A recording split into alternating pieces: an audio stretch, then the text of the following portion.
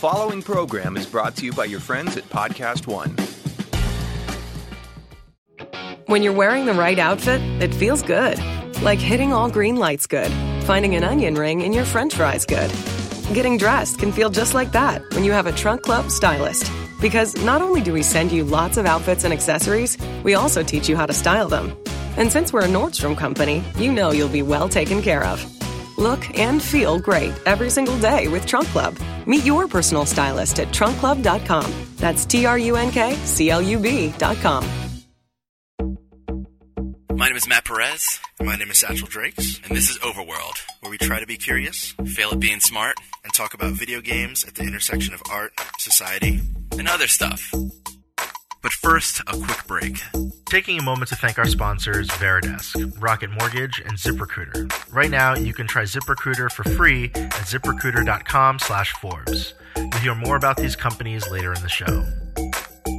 Hey, Satchell. Hey, Matt. How's it going? Pretty good, I guess. You?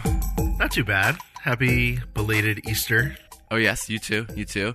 You want to, after that, have like a very dour talk and talk about unpleasant things?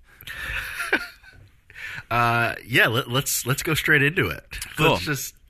It's Monday, so Yep, Monday, snowing. Let's get down. So, I don't know if you noticed, but over the weekend something happened with a CS:GO caster, a very popular one. His name's Matt Trevette. His nickname's Sadokist. You know, does huge events with ESL One and Turner's E-League, which is always been used as a big example of esports going mainstream because it involves TBS. So over the weekend, he I remember reading about this. Yeah, go on. Yeah, he dove like headfirst into like boiling hot water. Yeah. So for his birthday, he wanted to stream some PUBG. And had a few drinks. As many do. Yes, as many do. Has a few drinks and starts saying crazy things. He very, like, no accident here, like, said the N-word and then also vividly described how someone else in the community should kill themselves. I saw a clip for that part. That was because the person that he was talking to tweeted out a video clip of it. Yes. And it was very detailed and very graphic. Something about jumping off of a cliff with a noose still attached to it, and it was very not family friendly. It was a lot. Very detailed, like way too specific. So like that was something that happened over the weekend. News stories were written about it. He got banned from Twitch. It was weird. He sent out a few tweets early in the morning the day after, and they seemed not very apologetic, but he has since put out an apology on Facebook. Wow. This I did not know. I also didn't know that there was, like, instant punishment. That's great. At least from Twitch. He, with his other employers, not sure yet. I guess it's too early, but it's a wait-and-see kind of thing. But no, it's just something that when it happens, it was like, oh, yeah, shock and awe. Like, it happens actually pretty often that these things occur, both in esports and, YouTube content creators and streamers. Usually it revolves around streaming platforms because they are so wide open and the whole conceit is that, you're just sitting there hanging out with this person and they kind of can just talk to you. And like, it's been happening recently, especially in 2018, earlier in the year. I mean, this year is it's a media cycle right now for sure. Yeah. Like this has definitely been popping up a bit. Like 2 weeks ago, the most popular streamer right now, Tyler Blevins Ninja, accidentally said the N-word, and that was, had to do an apology for that. And then the Overwatch... this is the guy that streamed with Drake, right? Yes, yeah. Yeah, I saw a video for that, too, yeah. He was, like, trying to rap along with a Logic song and then ad-lib that in, so there's that. Right, it didn't actually exist. Yeah. No, it didn't. And then with the Overwatch League, that's the brand new, shiny league from Blizzard, that was, it was put together very quickly. And it feels like a lot of these players and organizations I feel raw about that. Yeah, they're like very they're just new, I guess, to this maybe, where it's like, hey, maybe you need to be a little bit professional. So there's been a lot of incidents here and there of players getting banned or suspended because of things they said or did on Twitch. So yeah, it just, every time this happens, there's this comments below, like, the news stories, like, oh, wow, I'm not really that shocked. Like, you can kind of fill in the blanks now, and you can kind of see, like, how it'll play out, Another big one was, like, PewDiePie, too. I think it was, like, last year, playing PUBG. That's going to be the new, instead of saying, oh, I was drinking too much, it's going to be, I was playing PUBG, and it just happened. No, like, it's definitely... It's weird. It's definitely a classic case of, like, at least in the professional context, of kids having to learn... hey, this isn't like your friend's LAN party, Like you're not in your friend's mom's like backyard guest home for visitors, like yelling into the abyss with your buddies. Like we're in a professional context. There are sponsors, there are optics, and you can't be problematic in front of the microphone. Yeah. I mean, and that's the thing, because it does factor in so many aspects, and part of that is also like, oh, well, they're young people, they're young guys, but like, man, well, so there's two things with this that I'm hoping to get into, and the one is that with esports, so much of it is based on personality. With streaming, so much of it is based on personality, of like, that's how you, I guess, become successful, is like you need to have some type of personality and like be open. I guess that's like what those platforms provide.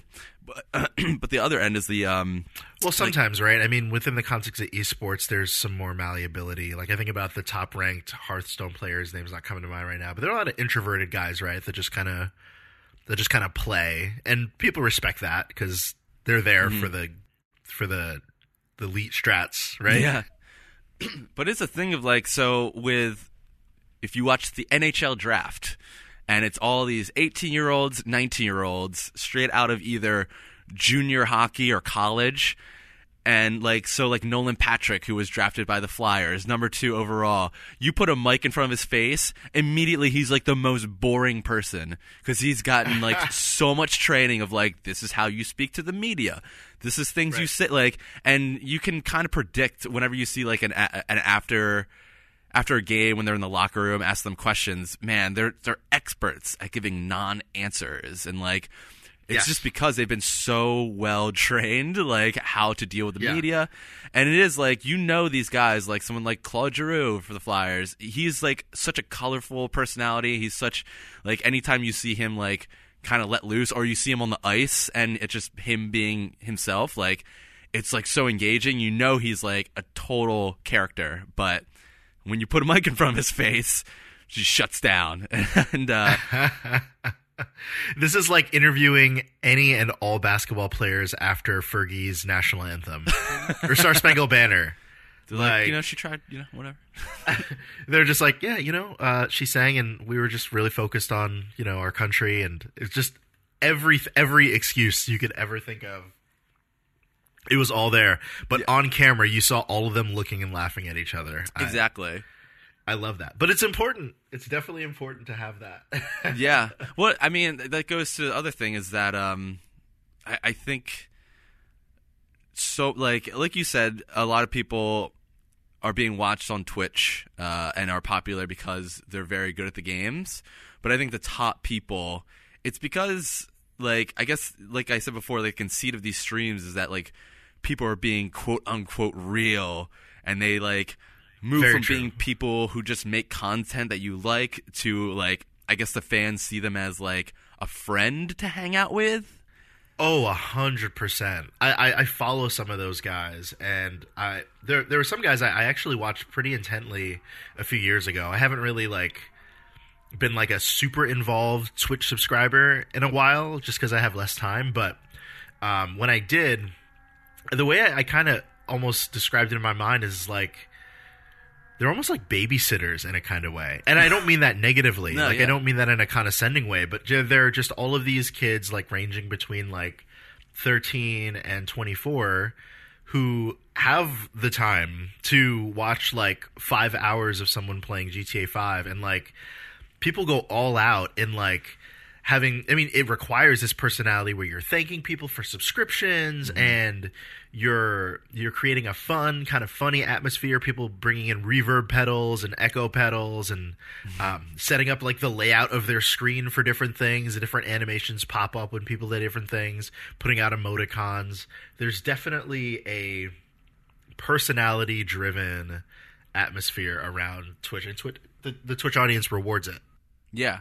And I mean, that's the thing. Like, if you sit down and watch, I've been watching a lot more like Fortnite folks, because that's like what's popular now. And like, yeah, you watch like a few hours of like Ninja or Myth, and you see these like when you donate, you can pair it with a message, and it's like people asking, like, they're obviously in high school and they're like, "Ah, man, my girlfriend just cheated on me. What should I do, man?"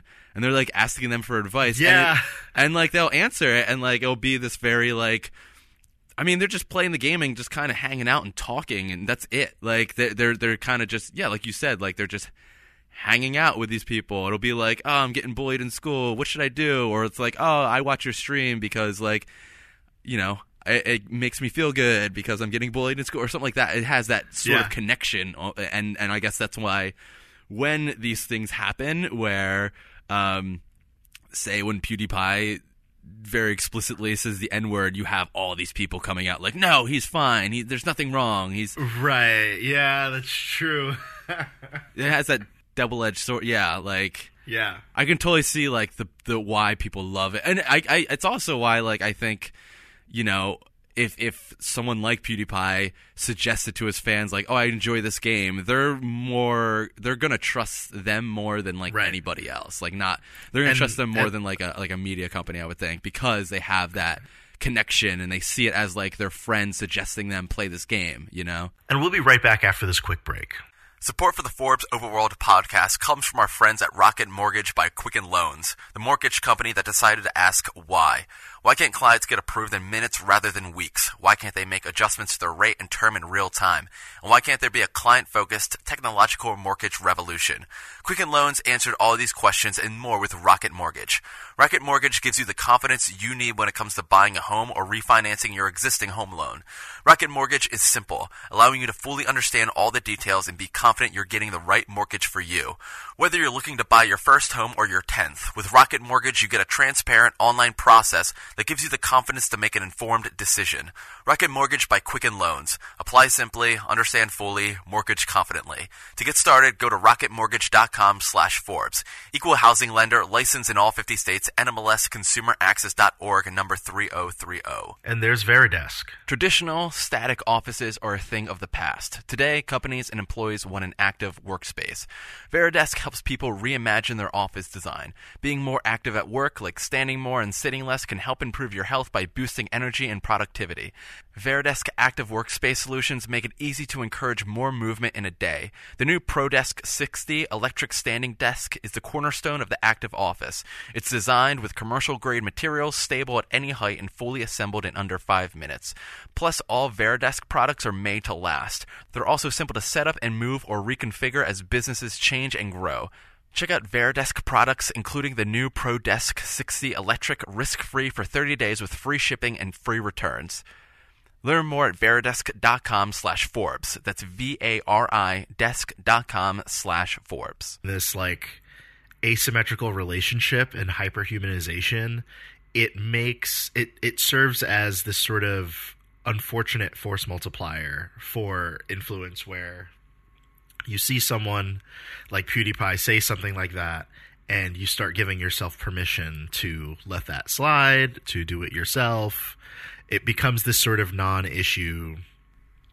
You don't call someone out for it, because you don't call someone out for it because someone who's seemingly your mentor but not really has done it.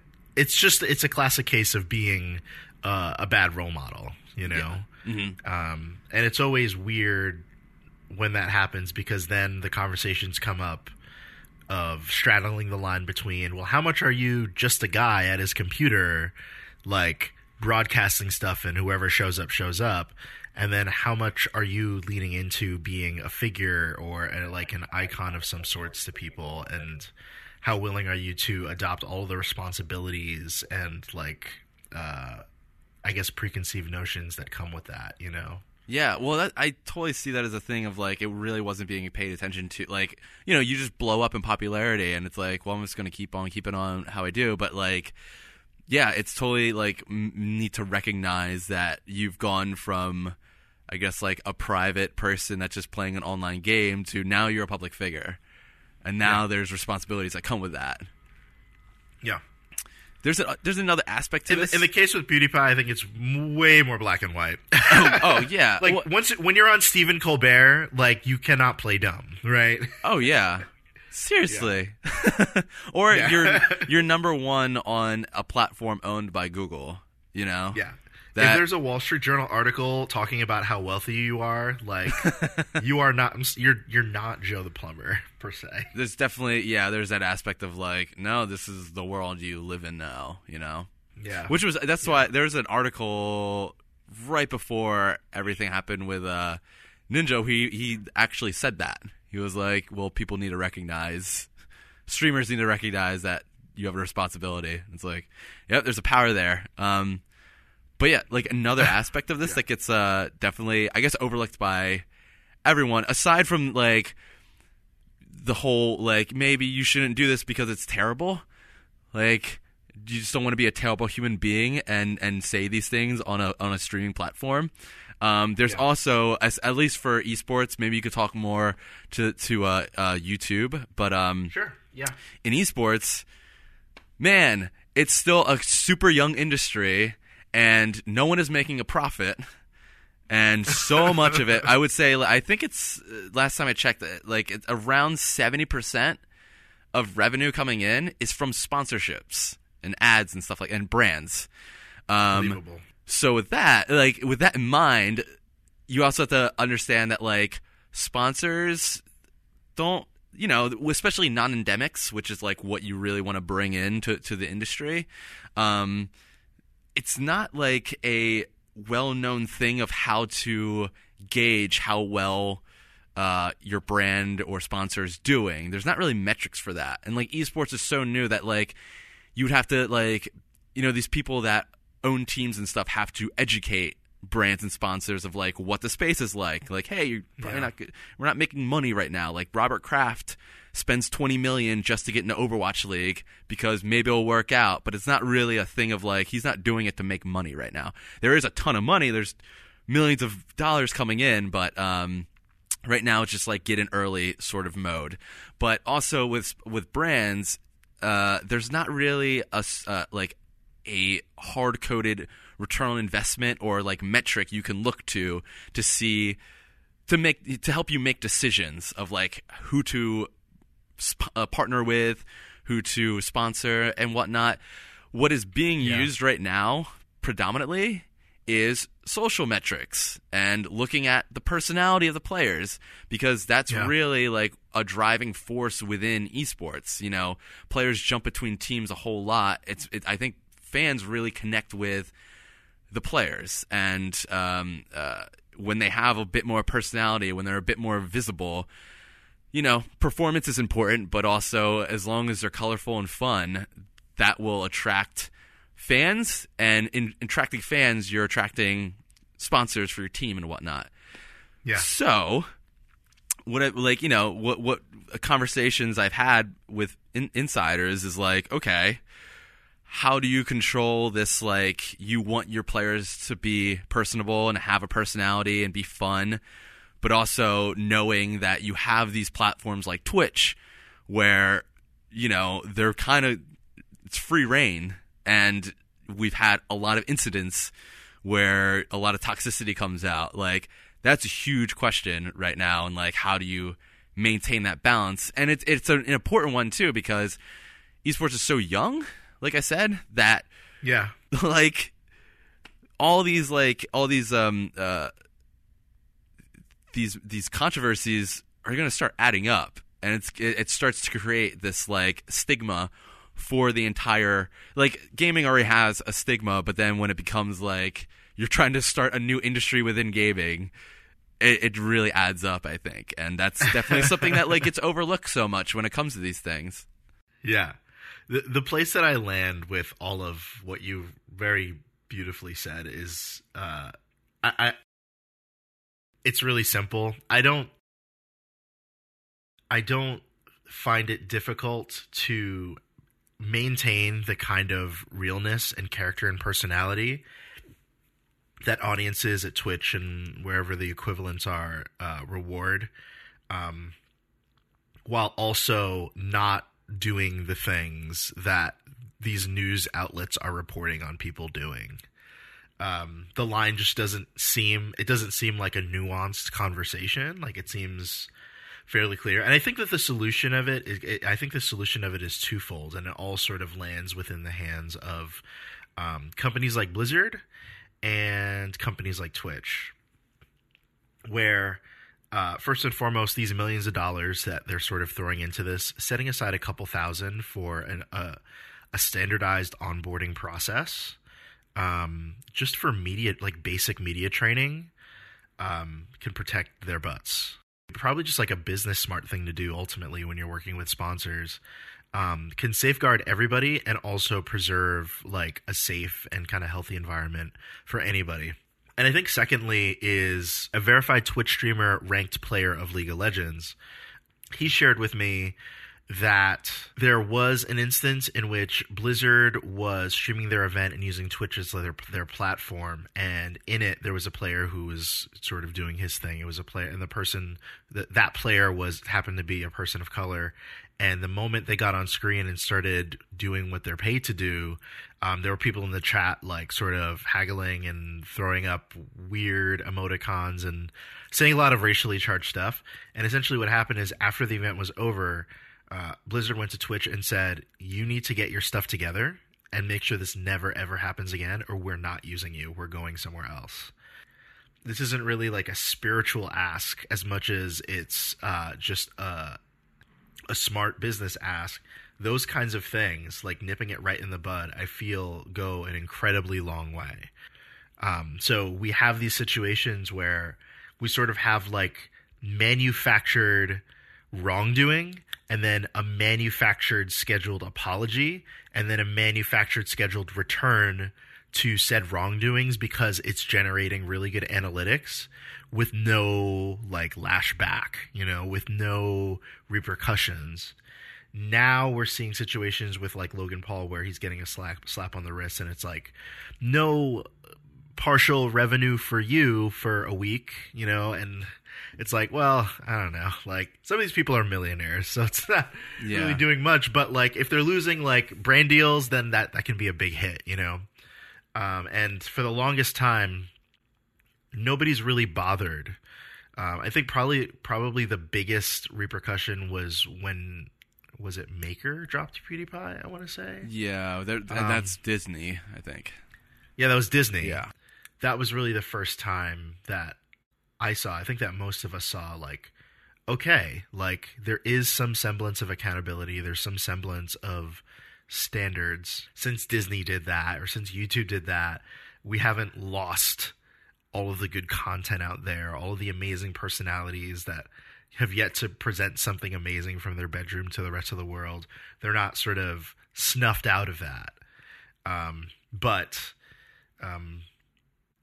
it's cool that we are kind of now on our way out of the Wild West and into a space where, gotta be a little nice. Yeah. Well, I feel like a lot of people are like, oh, we don't want that many like regulations or whatever. But like that comes with, hopefully helping good voices to emerge, and then, cleaning up what really needs to be cleaned up and is very obviously needs to be cleaned up, because it's really, really, really not hard to not throw racial slurs around, Yeah. But like to your point, and you can still do it. You just have to deal with the fact that like you're not going to get that brand deal you want. Yeah. Like it's one of those things where it's not even really a restriction. You're free. You just have to know the consequences that come with it. Like, you can upload a video of a dead person and laugh at it and keep your YouTube account. Like, that's where we are right now. Yeah. Well, it seems like with Twitch, they're a little. I mean, with Twitch, it's this thing. Like, there's so many people, so it's like they need to figure out how to deal with it as better. But like, they definitely seem more strict than YouTube. At the very least. Because they pulled his account right away. That's crazy. Mm-hmm. I mean, not crazy. It's like psycho. Like, it's good, but it's good. Yeah. Well, I mean, and another thing you brought up was, I mean, there's a lot of like people. I guess you perceive it as being like there's a creator and there's YouTube and that's it. But like, there's actually a lot more third parties involved there, including brands. There's ads that go through YouTube or Google, and then there's the people who make the games, like you said, Campo Santo, it's demonetized, and MCNs as well. So like on YouTube, like for most people who want to make a living off of YouTube, they have to sign with a YouTube affiliated network, and that network is responsible for directing money to them, getting them the brand deals, linking them up with other people, telling them how to optimize their sort of user base, and they get an agent, and their agent gives them stuff, and they check in with them. A lot of these guys, nobody knows who they are. Only YouTubers know, like, who these networks are, except for Disney. Disney's the only one that everyone knows because it's Disney, like Maker, and a lot of people know Maker. For a lot of these other guys, they don't necessarily have reputations to protect, but over time they will, and it probably will be important to sort of have reminders of, in the same way you have to respect copyright infringement so that they have less drama to deal with, because part of their job is also to protect the user from copyright claims, any kind of like red flags from YouTube for using stuff that's not theirs. In that same way, it might be helpful to be like, hey, also don't say the N-word. Yeah. By the way, here's this obvious tip for you. No, I guess. How do you feel with? You mentioned Twitch. Do they with Twitch? Do they have any type of like when you become a Twitch partner? Like what? I wonder what the process for that is. Do you know anything about that? Like, is there a type of like, oh, well, don't do this and stuff, or is it just like, oh, you've become big enough, you can become a Twitch there partner? aren't any additional rules because the initial rules that you sign up for are when you make your account, like the EULA that nobody reads. That thing that they just scroll to the bottom and never look at it, and they click agree, and then they make their account and they start streaming. That is the thing that tells you, hey, don't be terrible. Or like don't be overly provocative or whatever, Yeah. I wonder when like obviously Twitch is going to expand a little bit, or I guess streaming in general is expanding beyond just games. Like there's going to be sports streaming, and I wonder when that comes. Really? Yeah, like when that comes, like, or I think it already has, but like when it becomes a bigger thing. Wait, isn't that just NBA TV and MLB TV? Like, what do you mean? I think like the NFL. We should fact check this, but the NFL, I believe, streams on Twitter, and they like that, yeah. And it's like, okay, I wonder if when that comes, because really, like, it's when these like huge streamers step out of line, that's when it's talked about a little bit. But I would assume like a lot of stuff is like we just don't see it, and I wonder, like, if that brings any type of changes, because it does seem like Amazon is very, like, still like let's develop this and not just sit on our laurels a little bit. But one other thing I did want to bring up was it's not something you can't not change. That was the weirdest sentence in the world. You can.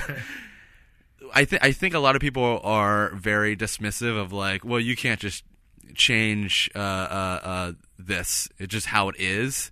But that seems kind of ridiculous. But it is a thing of like in regards to what do they feel you can't toxicity, change? I guess, in games, and toxicity in esports.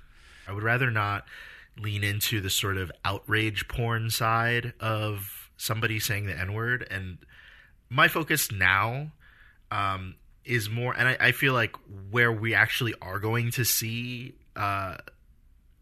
if anything, incremental change over time is leaning more into like how we can police it, essentially, how we can sort of manage it, because we're always going to run into people who, especially if we're dealing with like 18 to 24, like we're going to run into people that are shock jocks, right? Or that are known for shock jocks. And we're also going to run into people who make a living off of drama channels and talking about those kinds of things and egg that on and facilitate an environment to get excited about that.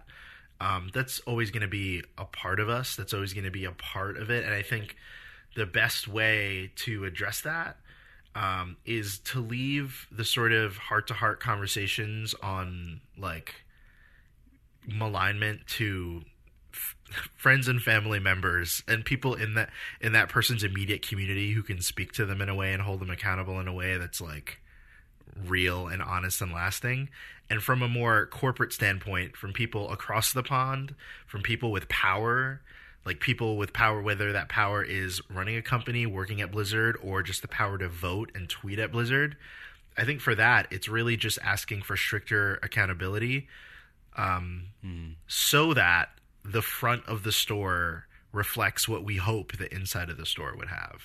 Does that make any sense? No, it does, because there is power in like who you put into a position, basically. I guess was how I was looking at it. It's like there are like esports personalities where you're like, oh man, like they've crossed the line a lot, but they're very much a visible member, and it becomes a thing of like, will there ever be like, I don't know, a change or like a reckoning in that regard? Or like, I do think there is power in like who you put in a position, and that reflects or maybe will help, like you said, it's like very slowly but step by step, like help change for the better, I guess. Yeah. Yeah. I would vastly prefer a group of problematic players take their sweet time in working through arriving at why what they might be doing is wrong, than them showing up day one and saying, okay, we don't do this here. Like, less people are hurt that way. Like, of course I want like hearts to change and stuff, but that's like, I'm not going to be able to do that for _XX Pwn Slayer _XX guy, you know? Like, I can't do that. That's true. Man, Pwn Slayer, shout out. AKA Chad. Yeah. All that to say, I think what sort of addresses moving forward all of what we've sort of discussed just now is that it's going to be really important that companies get training and accountability right. Yeah. And that it's really not, I mean, you know, I think advocacy is important, and that's a great component of it as well. And it's certainly a big part of like what, you know, a lot of the news media sites who cover this tap into. But I think that the number one fastest way to create a better environment is to let people know that this is just unacceptable. This just isn't how normative culture looks at these words and this attitude.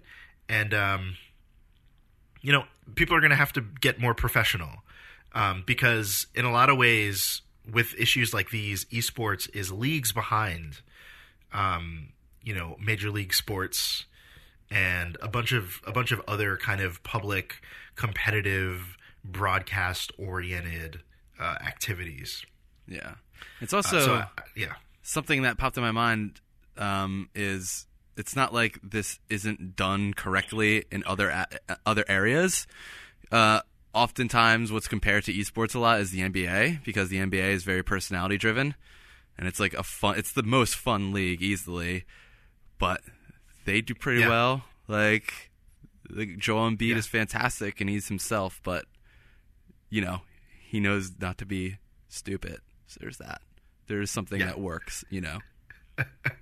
Also, if you're a player and you say the N-word in the NBA, goodbye. But yes.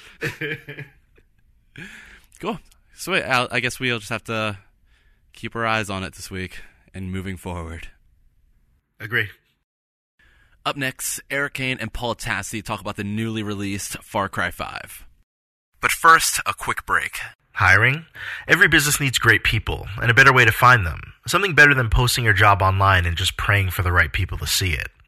ZipRecruiter knew that there was a smarter way, so they built a platform that finds the right job candidates for you. ZipRecruiter learns what you're looking for, identifies the people with the right experience, and invites them to apply to your job. These invitations have revolutionized how you find your next hire. In fact, 80% of employers who post a job on ZipRecruiter get a quality candidate through the site in just one day. And ZipRecruiter doesn't stop there. They even spotlight the strongest applications you receive, so you never miss a great match. The right candidates are out there. ZipRecruiter is how you find them. Businesses of all sizes trust ZipRecruiter for their hiring needs. Right now, my listeners can try ZipRecruiter for free. That's right, free. Just go to ZipRecruiter.com/Forbes. That's ZipRecruiter.com/Forbes. One more time, ZipRecruiter.com/Forbes. ZipRecruiter, the smartest way to hire. When you're wearing the right outfit, it feels good. Like hitting all green lights good. Finding an onion ring in your french fries good. Getting dressed can feel just like that when you have a Trunk Club stylist. Because not only do we send you lots of outfits and accessories, we also teach you how to style them. And since we're a Nordstrom company, you know you'll be well taken care of. Look and feel great every single day with Trunk Club. Meet your personal stylist at trunkclub.com. That's TRUNKCLUB.com. Hi, I'm Erik Kain. I'm Tassi. We're going to talk about Far Cry 5. Again, we talked about this last week when we had only just started playing. So last week we kind of had our first impressions, hadn't gotten very far in the game. The game wasn't out yet. Now it's out. My review's up. Paul's written about this. What's your take after playing, a significant chunk of the game? Gameplay's pretty solid. It doesn't feel as much of a clone as 3 and 4 and Primal were, so it does feel like kind of a step forward in those regards. I'm maybe I think like 3/4 done, and like now I'm kind of getting to that point where just the sheer size of this and like doing kind of the side missions and stuff is making me kind of exhausted. So I'm starting to burn out a bit, but I have enjoyed what I've played so far. Gameplay's a lot of fun. I have kind of issues with the story, but we can get into that later. Yeah, I think in terms of gameplay changes, nothing's really overt necessarily, but there's a lot of stuff going on that I really like. We talked a bit about the perk system last week, but now that I've gotten more into it, I kind of love that it's just so just everything you do can lead to gaining perks, and you can focus on getting more perks and leveling up, or you can just kind of ignore it and not worry about it because it doesn't matter that much. I mean, the different skills you get are useful, but they're not vital to the gameplay. But but this sort of spills over into there's just not as much busy work. You're not having to hunt. You're not having to craft. You don't have to pick flowers all the time. I mean, there's almost no flower picking, which is fantastic. It took me 8 hours to even realize that there was like a secondary menu wheel where you can have like potions and stuff that make you faster and stronger. Like I didn't even notice that, and that's what your picking stuff is for. But yeah. I think you don't notice as much because there's not like leaves littered all over the map like there normally are in these games, which I find nice because that was too busy. But then you almost never pick anything. Like you just kind of loot the materials you get from various places rather than like picking leaves and skinning things. But that stuff's still there. It's optional. It just isn't as mandatory as it was before, where you're like, okay, I need to carry more than 5 arrows, so I need to keep skinning, all these different animals. Yeah, I really love that about the game. I just feel like that some of the most tedious stuff in the previous few games was having to, well, for one thing, you'd pick, I think it was green leaves to make med kits or medicine or whatever. And you had to do that a lot because you'd run out of medicine quickly and you'd have to heal all the way up. You had to use those. But in this game, you can't craft med kits. They only are able to be found in the world or purchased. And your whole health bar replenishes. So instead of having to heal each little section, you can just wait around until you're healthy, and you use the med kits in battle when you really need them. Yeah, and I like that system. I've never really been of the camp that med kits, like going back to kind of like old school med kits that, you know, for health that doesn't recharge is like a better option. Like I just find that tedious, and like I don't really enjoy that, and I don't enjoy crafting med kits after you know every battle. And you can still die in this game if you overextend yourself, and med kits are still useful in terms of like giving you kind of an instant full boost of health, but this system overall feels better to me, and I don't think anything was lost from the not doing the segmented kind of health bar anymore. No, I totally agree with that, and I think that just the overall, I think one of the best things about the game is just how much less tedious it is, and I think that other games really should look to what they're doing with this one. Like if there's a Horizon Zero Dawn 2, which I'm sure there will be, I really hope that they take into account how tedious all that plant picking and filling up the health pouch and all that is, because that's one of the things that kind of really dragged that game down for me.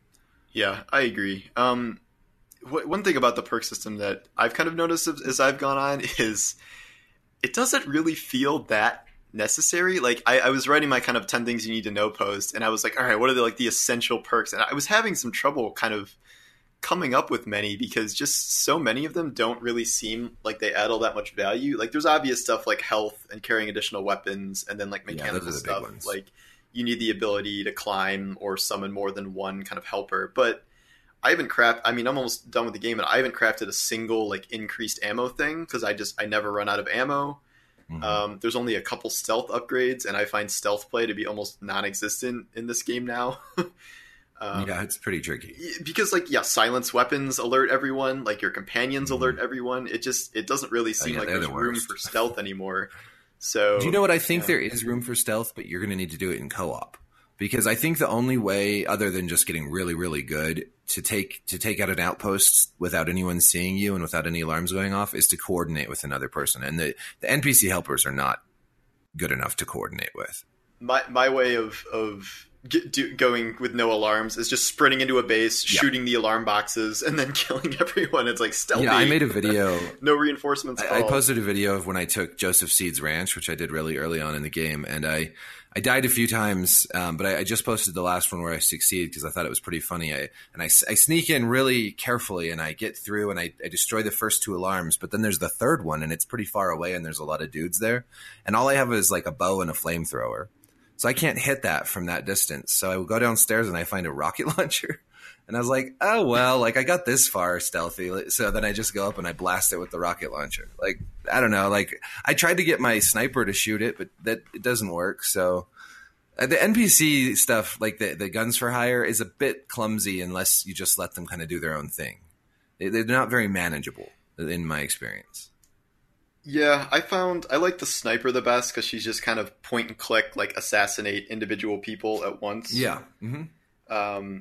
And I don't know. I don't have like every single person unlocked yet, but at least they're good at killing people. I'll say that, but they're very hard to kind of give very specific instructions to. It's just kind of like attack this thing or come back to me. That's kind of it. I think that each one has kind of something useful. Like Boomer is really useful for marking all the enemies, the dog. That's a pretty useful little skill. Sometimes I'll just have him with me until he does that, and then I'll bring somebody else in. I'll send him away. And he's fun to pet because he's super cute. And then there's the Nick Rye, the plane guy. He's really useful during parts where they send planes after you and you're getting attacked in this town. Oh my god, don't get me started on the planes. Like another thing about stealth is like, yeah, it's really hard to be stealthy when you activate enough drama in the neighborhood to have a plane after you wherever you go, essentially. So you either need that dude helping you out or you need to carry like a guided missile with you at all times. I don't know who came up with that mechanic, but man, that is annoying. I agree. It's almost just too much at times. That's one complaint I would definitely have. Is there's been a couple times in the game. I don't know. You remember the mission where you get out of the bunker and it's all on fire and there's like cultists everywhere and you have to get to the helicopter? That end part just drove me crazy because there were so many guys on every angle and there was fire everywhere you stepped. And I just, I don't know. I kept on dying there. It was like all of a sudden the game was hard and it hadn't been that hard before. I think it was just the chaos. I don't know. I think you just had, for that part, I remember just sprinting out of the roof. Like once the helicopter got there, just jumped on a ladder and just stopped trying to fight people. I will say fire in this game is like insane. And no one should ever use a flamethrower for any reason. I've killed myself a bunch of times. It's terrible. It's like the amount of time it takes to flamethrower somebody down, you could have easily just shot them twice and killed them already. And then the fire will inevitably spread to everything nearby. And it will kill your companions. Like if you put someone on fire, they will literally run at you and knock you down and put you on fire. Which is funny. So yeah, don't use fire. It is kind of funny. And like I appreciate the chaos that goes with using a flamethrower, but like tactically it's the worst weapon you can use by several miles.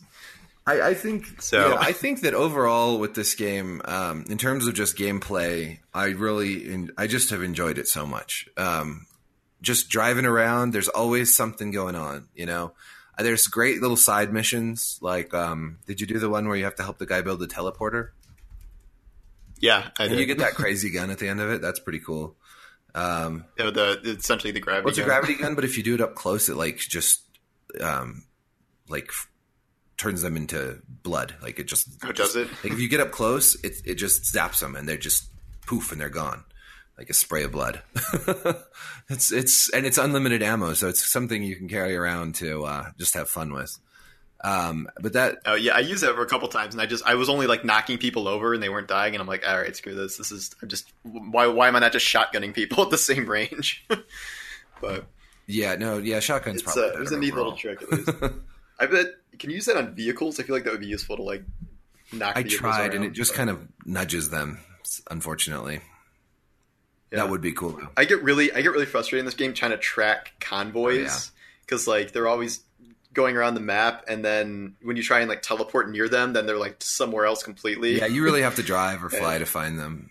Yeah, I just started just going in an attack helicopter and just killing them that way because that seemed to be the best option. Yeah, I ended up doing it with a plane, which I hate plane flying in this game. I couldn't handle it. I'm never good at plane flying in games. This one's probably one of the easiest games I've had with a plane, honestly.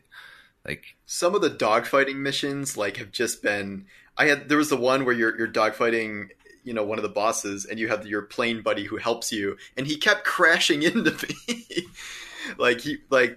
Your helper guy would just slam into me and kill me instantly, and I'm like, all right, not useful, man. Wow, that's hilarious. Yeah, there's some moments of unintentional hilarity like that for sure. Well, in terms of the story, what's your take there? Okay, so I like the kind of idea of the cult taking over the town. I like their vibe. I like their kind of like hipster lumberjack, but also like Charles Manson, Jim Jones vibe. And I think they're kind of well voiced and stuff. And the concept is pretty neat in a lot of ways. But like part of this is a political issue. Part of this is just a story issue. Like I don't need this game to like mirror all my progressive politics exactly. It's just that I think that the whole story would have been made more interesting if the cult was truly like about something, or at least a clear metaphor for something, or you know, anything in that range. Because like right now, every line of dialogue any of the cult members says is just nonsense. Like it's vaguely kind of religious sounding and uses kind of somewhat Christian words, but like they're not saying anything. They're just repeating over and over like kind of nonsense phrases like follow the path, or like say yes, or like repent. And it's, even if it wasn't about a specific real world issue, I just wish the cult had kind of more clear kind of ideology and goals, and like we actually knew what they were doing. Like maybe that comes together at the very end, and I kind of have a sense of where this is going with their whole doomsday prep thing. But it has bothered me so far that it's just so like nonsensical. Like it doesn't mean anything. No, so far. I mean, I think the best parts are when there's some sort of personal story that one of them tells, or you get some sort of, there's one time in the church where John Seed is talking about like how his, or maybe it wasn't in the church, I don't remember, but he's talking about kind of like how he was abused as a child, and that was pretty dark and interesting. And But yeah, a lot of the time they're not really. I don't know what they say the end is coming, and they talk about sin, but they don't really talk about like what their sort of overarching philosophy is, and that is a little confusing or unsatisfying, maybe. I don't know. Yeah, and I don't know. I get that they're kind of just an amalgam of like all these different cult things, brainwashing and drugs, and then like actual fervent belief about 7 deadly sins and all that, but it doesn't add up to a cohesive whole, which is why I think ultimately if they had actual politics, if this is like, okay, this is a white supremacist cult that wants to punish all non-Christians or something, like at least that, you know, some people may have been offended by that. I guess a white supremacist would have been offended, but like I don't really care. Yeah. Okay. But it would have been kind of about something very clear instead of these just nebulous kind of overarching like, yes, you're a sinner and we're the righteous, and like it's just nonsense, and it has bothered me for like, you know, 20 plus hours of play because it never has gotten any better. And yeah, I agree with you. There are kind of brief moments where you kind of see through things, and there's like, oh, could be an interesting character. Like Faith C talks like very briefly about, you know, minor story spoilers, but like how she was just like a kid, and Joseph like pried her with drugs and kind of turned her into this monster, and then you kill her anyway. Yeah. And, like, moment over, and they're just not really. You have glimpses at these kind of deeper moments, but from what I've seen, they just never really go anywhere, and you're just kind of content murdering everyone. Like you almost never save anyone from the cult. It's just, oh, everyone's just brainwashed and brain dead, and you kill everyone, and it's kind of one dimensional in that sense. And in that sense, it's very much in line with what we expect from video games. You know,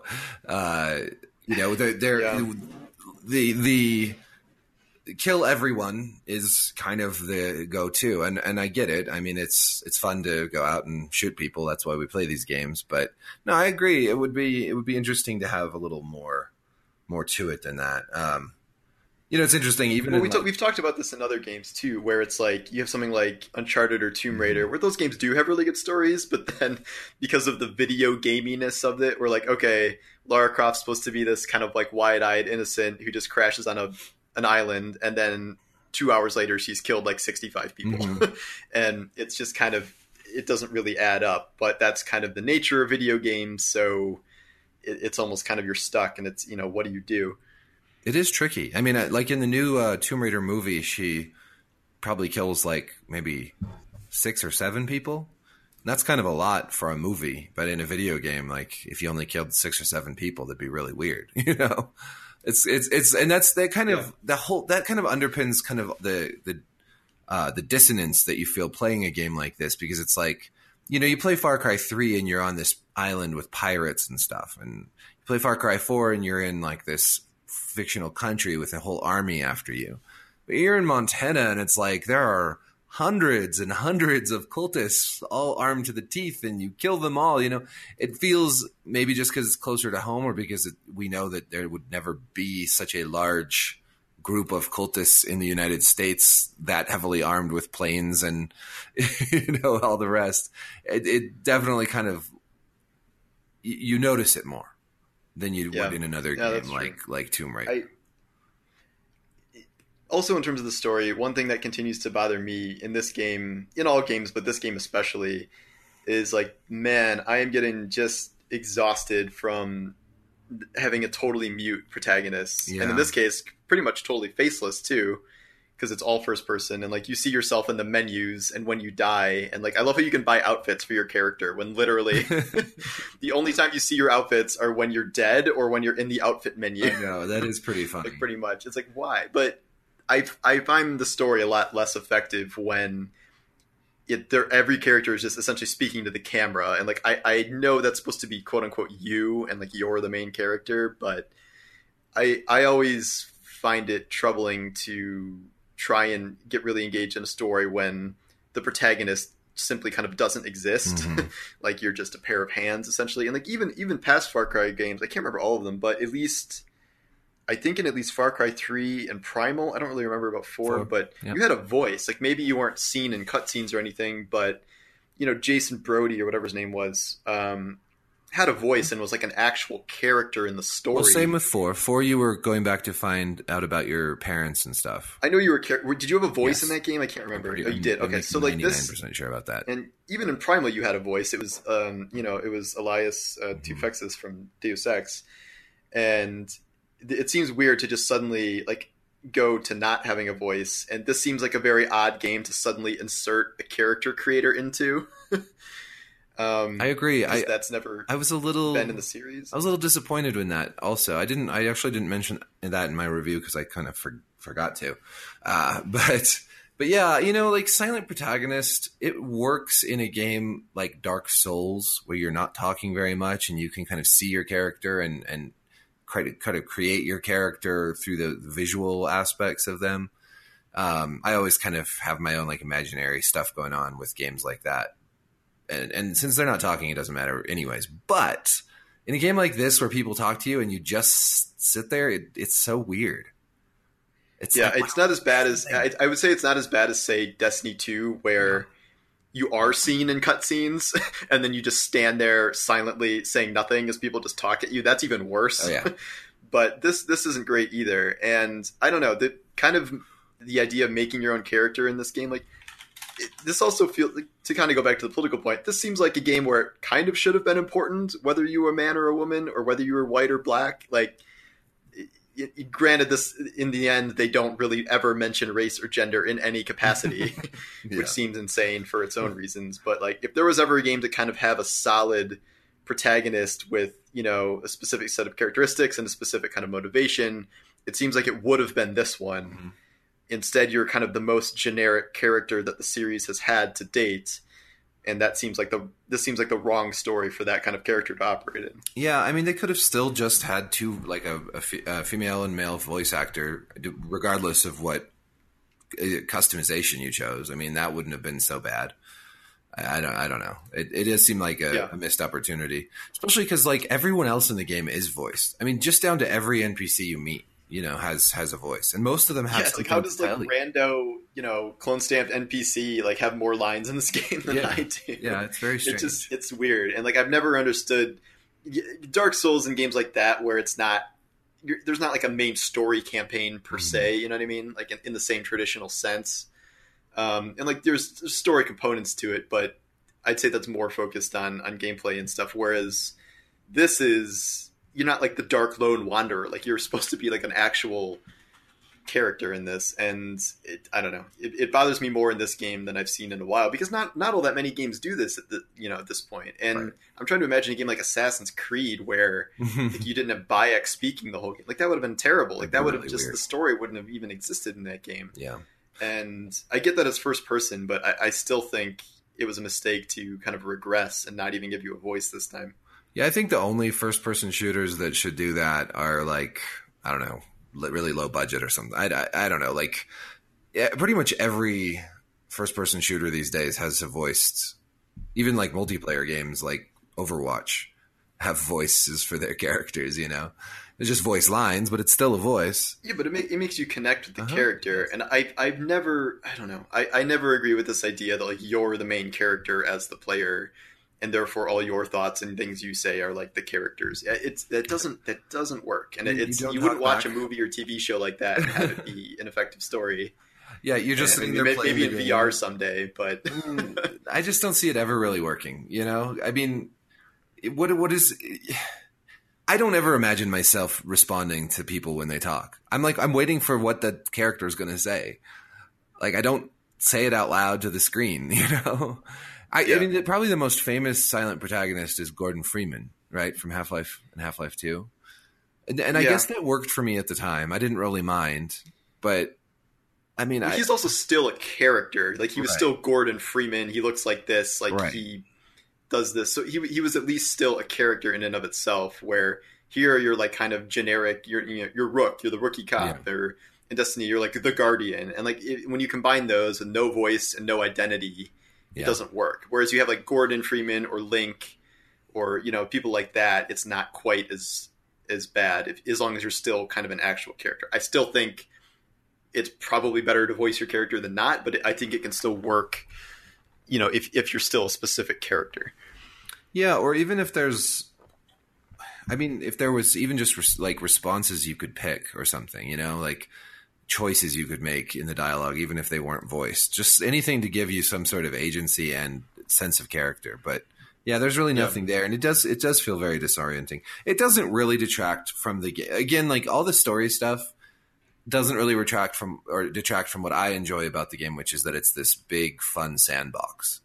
And it's a really well made one. I don't think it's the kind of game that you should play all at once, which is why we burn out. Like on so many of these games we review, where it's like, is this game good, or did I just play 60 hours in 3 days? Right, and it's like, wow, I don't like it anymore because I'm so sick of it. And that's a problem that we have, though. That's not a problem that a regular gamer might have, because they might play this game 2 hours the first day they get it, and then an hour 3 days later, and then maybe just a bit by bit, depending on how old they are. I mean, I guess younger gamers probably have more time on their hands, but overall, I just think we kind of we burn ourselves out on games like this. And there's just so much to do. Yeah, like I get distracted. It's hard for me to finish any of the main story stuff because I'm like, ooh, there's something over there to do, and now I'm going to go do this over here. Yeah, I have to do every prepper stash and side quest. Like I can't not do them. But I'm like, I don't even need anything to buy with skill points anymore, and I'm still like, ooh, more skill points. See, you're more obsessed than I am. I can pretty much ignore the prepper stashes unless I really feel like getting a perk right then. And I think the prepper stashes are kind of the most fun thing in the game because I really like solving the puzzles. Some of them are pretty easy, but I think that's some of the most creative segments of the game, whereas everything else is more or less like go into the space, kill these people. Yeah. Whereas prepper stashes is problem solving. But I don't know. I'll say it does detract for me at least a little bit because there is a good amount of story in this game. Mm-hmm. And so whenever it comes up, I'm like, oh, I wish this was better. And I do agree that gameplay is good. It's just, this definitely is not like the transformative game that Origins was for Assassin's Creed. Sure. And, they're not copying Far Cry 3 for the bazillionth time. But, I mean, at best, I feel like they're kind of combining Far Cry 3 and Ghost Recon Wildlands and then sprinkling like a couple new things on top of it. So it doesn't really feel like a fully new kind of transformative experience to me. So that's kind of my only critique of the gameplay, per se. I would say that it's a step in the right direction in a lot of ways. There's just a lot of not having to climb towers is great. The Wildlands stuff with the map does, I think, improve the game overall. But yes, it's not transformative, and I hope that in the next game they do a better job with the story. They have a voiced protagonist. Even if you get to choose between male or female, I think that would be great, kind of like Mass Effect or something. Like, I think they could take this. The series has a lot of the fundamentals right, and I think they could take it further. I don't know if I would say make it a real serious game, because I kind of think that it's great to have a game with that kind of bizarre, ludicrous, bombastic stuff and kind of darker, like evil stuff coming together. I kind of like the juxtaposition of that.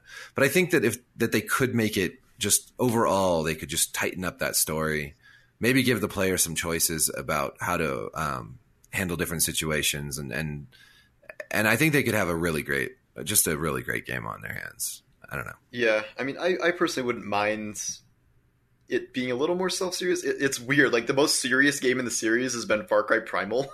Yeah. Where that really kind of took itself very seriously and had not that much wacky stuff in it. And I don't know. I would agree if I thought the kind of wacky, bombastic stuff worked very well. It doesn't really land that often for me. So I find myself like, okay, well, if this is kind of the joke aspect, like, what are we really losing by like cutting this bull testicle mission or something, like some of the wackier stuff. And when like 90% of the rest of the game is pretty self-serious. So I feel like if they could just maybe commit to that, this seems like the game that it would have been interesting to try that. Mm-hmm. I think it suffered a little bit by not doing that, but I don't know. I just don't really like its sense of humor that much. So that might be just me. Well, I mean, there's probably a lot of things we could, speculate on that could make for a better game. I think they could definitely have less stuff to do and tighten up kind of the main missions and whatnot, and that might be great. But I guess it's to each their own, because some people love having a million things to do, and it works for them because they buy one game and they play it for 3 months or 4 months, and they can spend all that time in it. And then, I would play a Far Cry that was a serious game without all the silly humor and everything. I think it would probably be great. But I mean, I guess there are so many serious games out there already. I'm not too worried. It's Call of Duty is usually pretty serious. I'm still kind of dreading The Last of Us 2 because it looks so serious. Yeah, that might be going a bit too far in the other direction, but. And I think Uncharted strikes a pretty good balance between kind of serious themes and kind of wackier stuff. It's never quite as because I think Uncharted is like genuinely funny in its writing, whereas I'm less convinced of that for like Far Cry or games like Grand Theft Auto, where I also really don't like kind of Grand Theft Auto's sense of humor either. But I will say I really thought Trevor was hilarious in Grand Theft Auto 5. Yes. He was genuinely funny. Agree with you there, and I credit Stephen Ogg for that. But. Right, and some interesting writing choices. He just had a great character, all told. But yeah, GTA. Yeah, I think humor in games is pretty tough. I think because in a movie you can set it up with the timing, with live action, actors. It's a little easier to do comedy when you have not an animated face, for instance. Mm-hmm. I think I don't know what's a really funny game. Portal. It's always one I go to. Right, Portal's hilarious. I don't know, Monkey Island. I don't know. There's a few, but there's a few. Yeah, it is hard to do comedy well in games. I'll say that. Yeah, maybe that's why I like. I don't know. Maybe that's why I get a kick out of this. I think for me, a lot of the comedy in Far Cry is less the writing and more this like the emergent stuff. I finished off that ranch outpost by blasting a guy with my rocket launcher, and it hit him. It's the last enemy. I didn't even realize this, but it hit him and it shot him about 50 feet into the air. And right then the victory screen starts. So it slow-mo's everything. So this guy's flying into the air in slow-mo, and there's like the fireworks going off, and he's just flying ragdoll style in the air. And to me, that's hilarious, so that kind of stuff, or just like running over people. That's hilarious to me. Yeah. So what do you say? Thumbs up or thumbs down? I say cautionary thumbs up if I had to pick one of the two. Yes. Wobbly thumbs up. Yeah. I give it a thumbs up. I think if you go in not expecting like any groundbreaking story or any sort of deeper meaning, and you just go and have fun in a sandbox, then definitely pick it up. But yeah, I think if you're looking for something more, you probably won't find it in Far Cry 5. Yep. All right. Well, thanks for listening, and we'll see you guys next week. See ya. That's it for this episode of Overworld. Thanks for listening. I'm Matt Perez. And I'm Satchell Drakes. If you'd like to get in touch with us, please reach us at overworld@podcast1. That's ONE.com. And also you can reach us on Twitter. My handle is @SatchellDrakes. That's Satchel like a bag with an extra L. And mine is Matt Ryan Perez. Thanks for listening. Take care.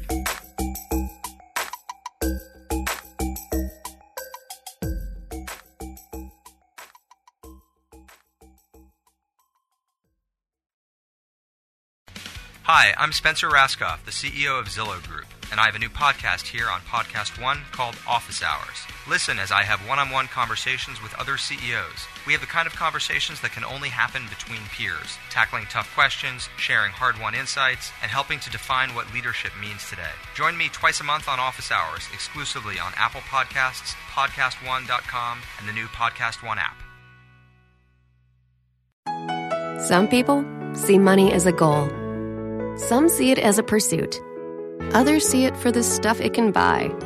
At Thrivent, we see it as a tool that can help you live a more fulfilling life.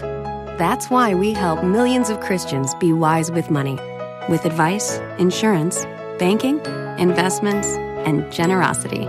If you'd like to join us, visit Thrivent.com. Thrivent. Be wise with money. At the border. I'm Ed Donahue with an AP News Minute. At the roundtable discussion today in San Antonio, Texas, President Trump heard something he said he never heard before about life along the border. Many people are dying, and the danger of living here, unless you know exactly what you're doing, is tremendous. This is Texas Lieutenant Governor Dan Patrick. Where are the people in Washington to stand up for these children, these women, these senior citizens? Where are they? Bring them down. Mr. President, let the Democrats come down to Brooks County. Let them come to any of these ranches. Let them see these bodies. Let them see the skeletons.